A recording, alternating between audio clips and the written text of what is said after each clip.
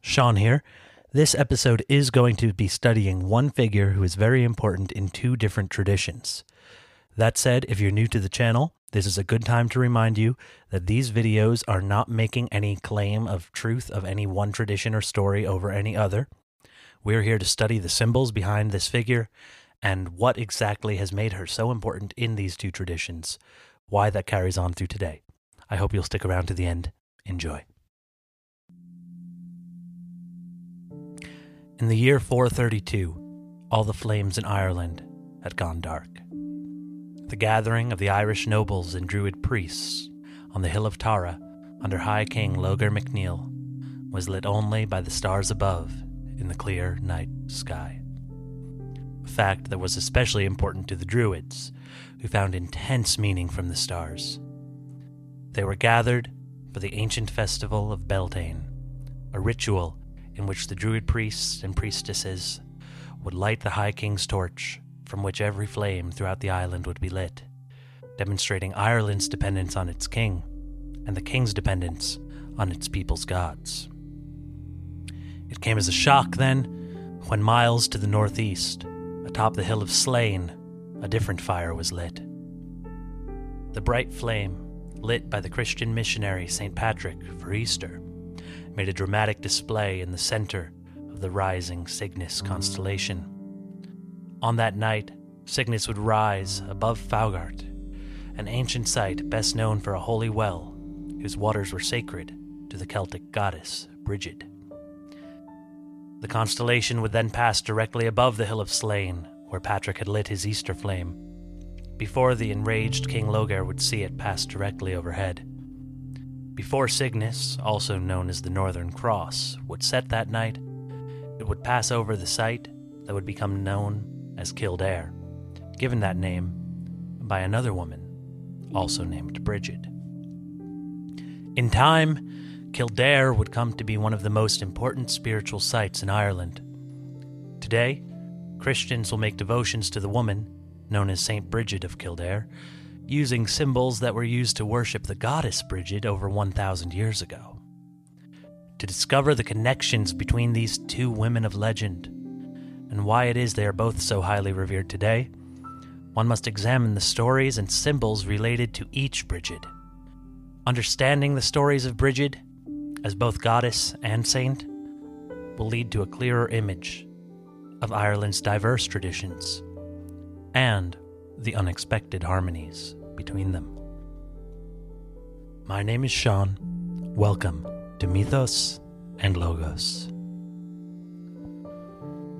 The name of Brigid has been found in Ireland from its earliest history, though she's also often known as Bridget, Bride, or Bridie, or other variations. She is named as one of the Tuatha De Danann, the mythical tribe of gods who are said to be the first settlers of Ireland. In this tradition and mythology, Brigid is personified as the embodiment of the dawn, coming with the light of each new morning.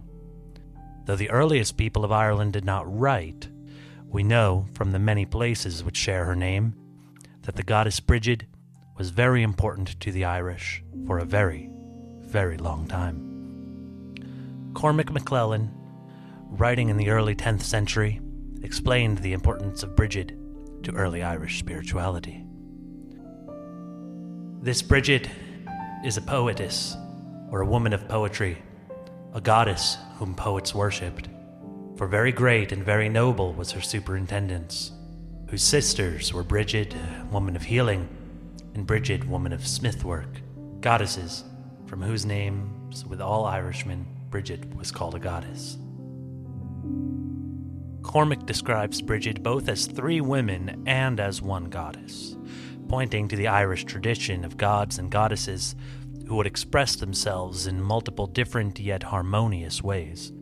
Poetry, medicine, and metalwork seem quite different at first glance, but their link becomes apparent when one looks at Brigid overall as a goddess of the renewing flame of dawn.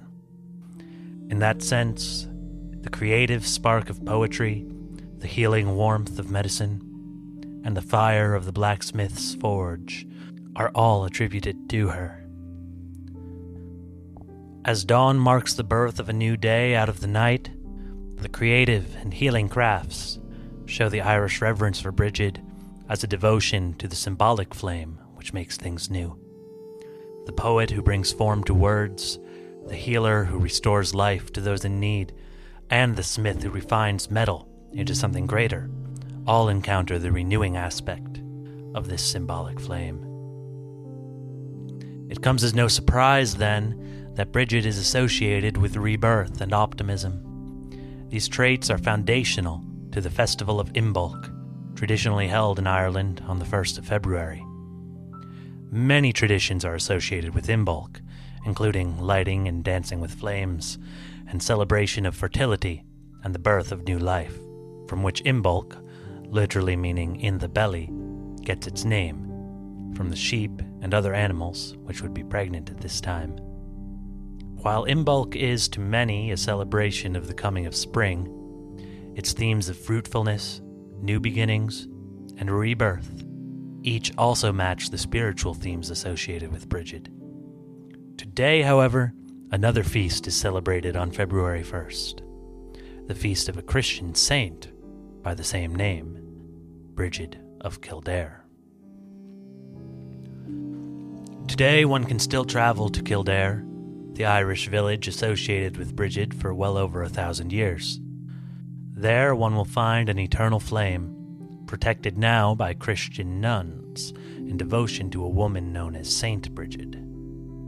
The sisters' devotion to this Brigid bears a striking resemblance to the past worship of the goddess that is her namesake. Roadside shrines, which were common long before the arrival of Christianity, are present throughout the countryside. At the main site in Kildare, the women tend to an eternal flame, which carries many of the same spiritual connotations as Brigid's flame on Imbolc, and the flame of each day's dawn. As to the life of this woman named Brigid, stories tell of her birth in Faughart, mentioned earlier as an important site of prayer in pre-Christian Ireland.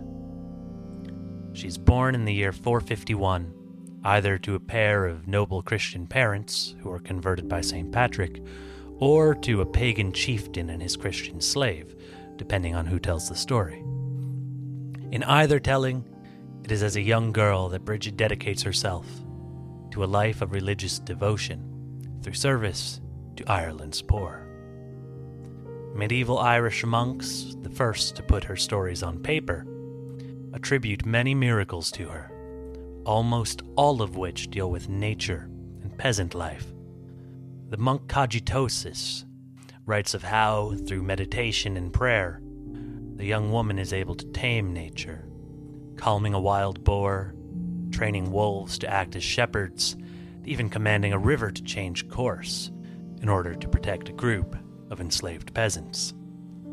The monk writes how, when asked to explain the source of her power, she praised highly the Creator of all things, to whom all life is subject, and for whose service, as has been said, all life is given.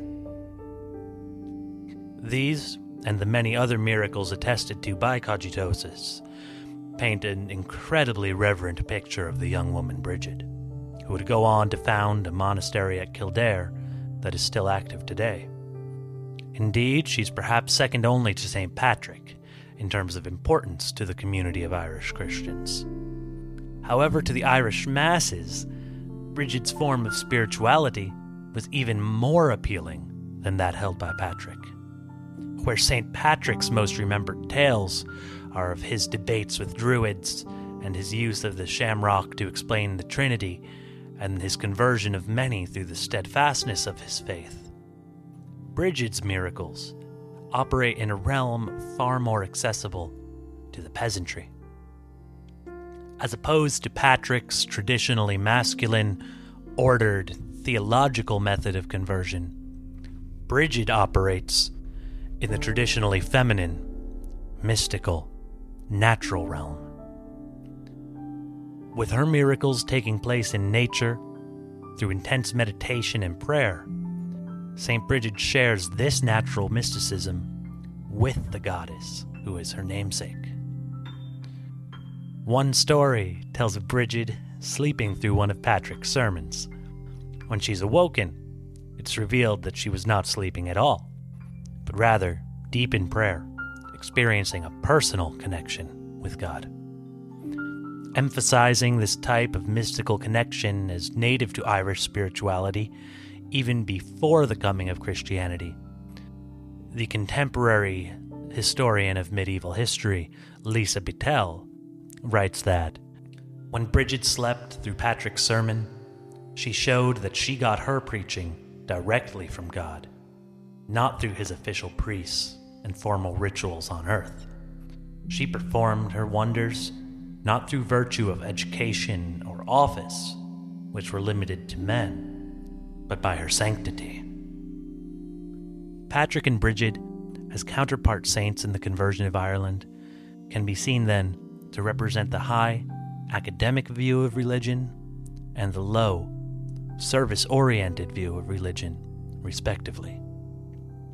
As Patrick won converts among the island's authorities through reasoned debate, Brigid did the same among Ireland's lower classes, through applying a Christian context to the type of religion that was already familiar to them.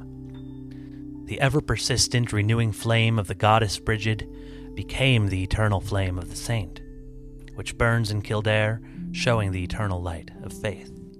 As the goddess Brigid was known to inspire poets, the writers of beautiful illuminated manuscripts credited Saint Brigid's intercession for providing their inspiration.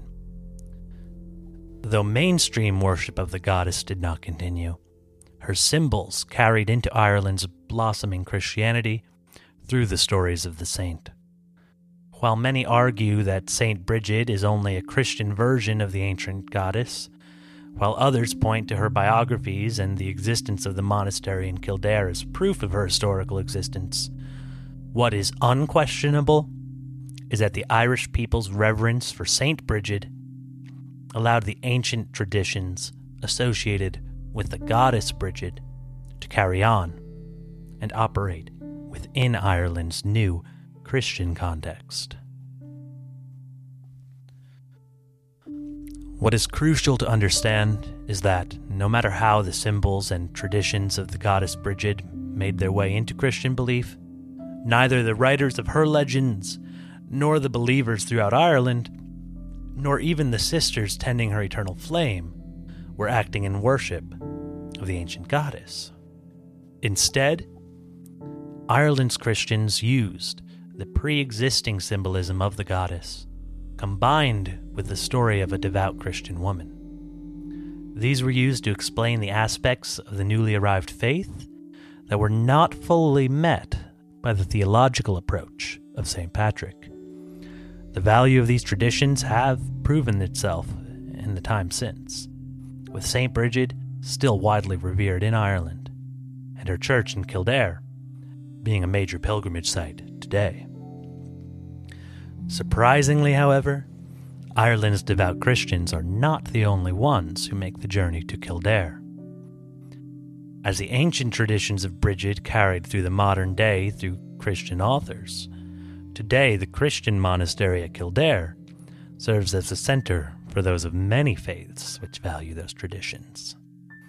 A yearly pilgrimage is made from Faughart, the ancient holy site for the goddess Brigid and the birthplace of the saint. The route, named Brigid's Way, follows the path made by the Northern Cross in the year 432, across the hills of Slane and Tara, ending in Kildare. While it may seem strange for Christians and neo-pagans to make this journey side by side, a close look at the history of these traditions provides an explanation. The ancient, pre-Christian Irish did not have a form of writing for their stories. Writing was brought to the island by Christian missionaries, and Christian monks were virtually the only literate people in Ireland for centuries. Because of this, those who today seek to either study or to worship the traditions of pre-Christian Ireland have the writings of Christian scholars as the only ancient foundations for their practice that they can read.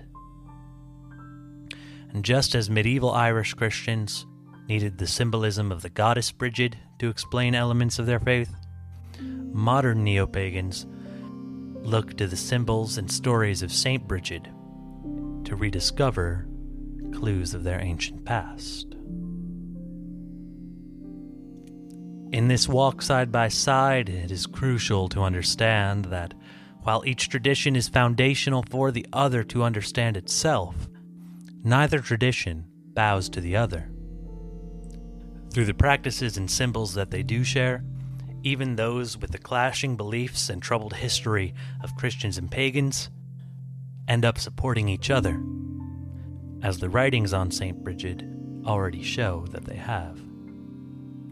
What is key in this, however, is that one does not betray one's own core beliefs. Respecting a tradition and even learning from it does not require that one follow it. Writings like the Christian stories of Brigid demonstrate this exactly, that their authors, though using traditions from Ireland's pagan past, centered their writing and their reverence for Saint Brigid on their belief in Christ. It is likewise crucial to remember that what enabled the earliest Irish Christians to understand the mystical, personal side of their faith was in fact the earlier pagan tradition. One can then see that equally as crucial as holding firm in one's own belief is the ability to see the value in the beliefs of others in order to expand one's own mind. Then, in the pluralistic world we live in today, with information more easily accessible than ever, one has no need to be threatened by others. Instead of seeing other beliefs as a threat, with true confidence in one's own foundation, there are only benefits to be had from earnest discussion, study, and walking side by side.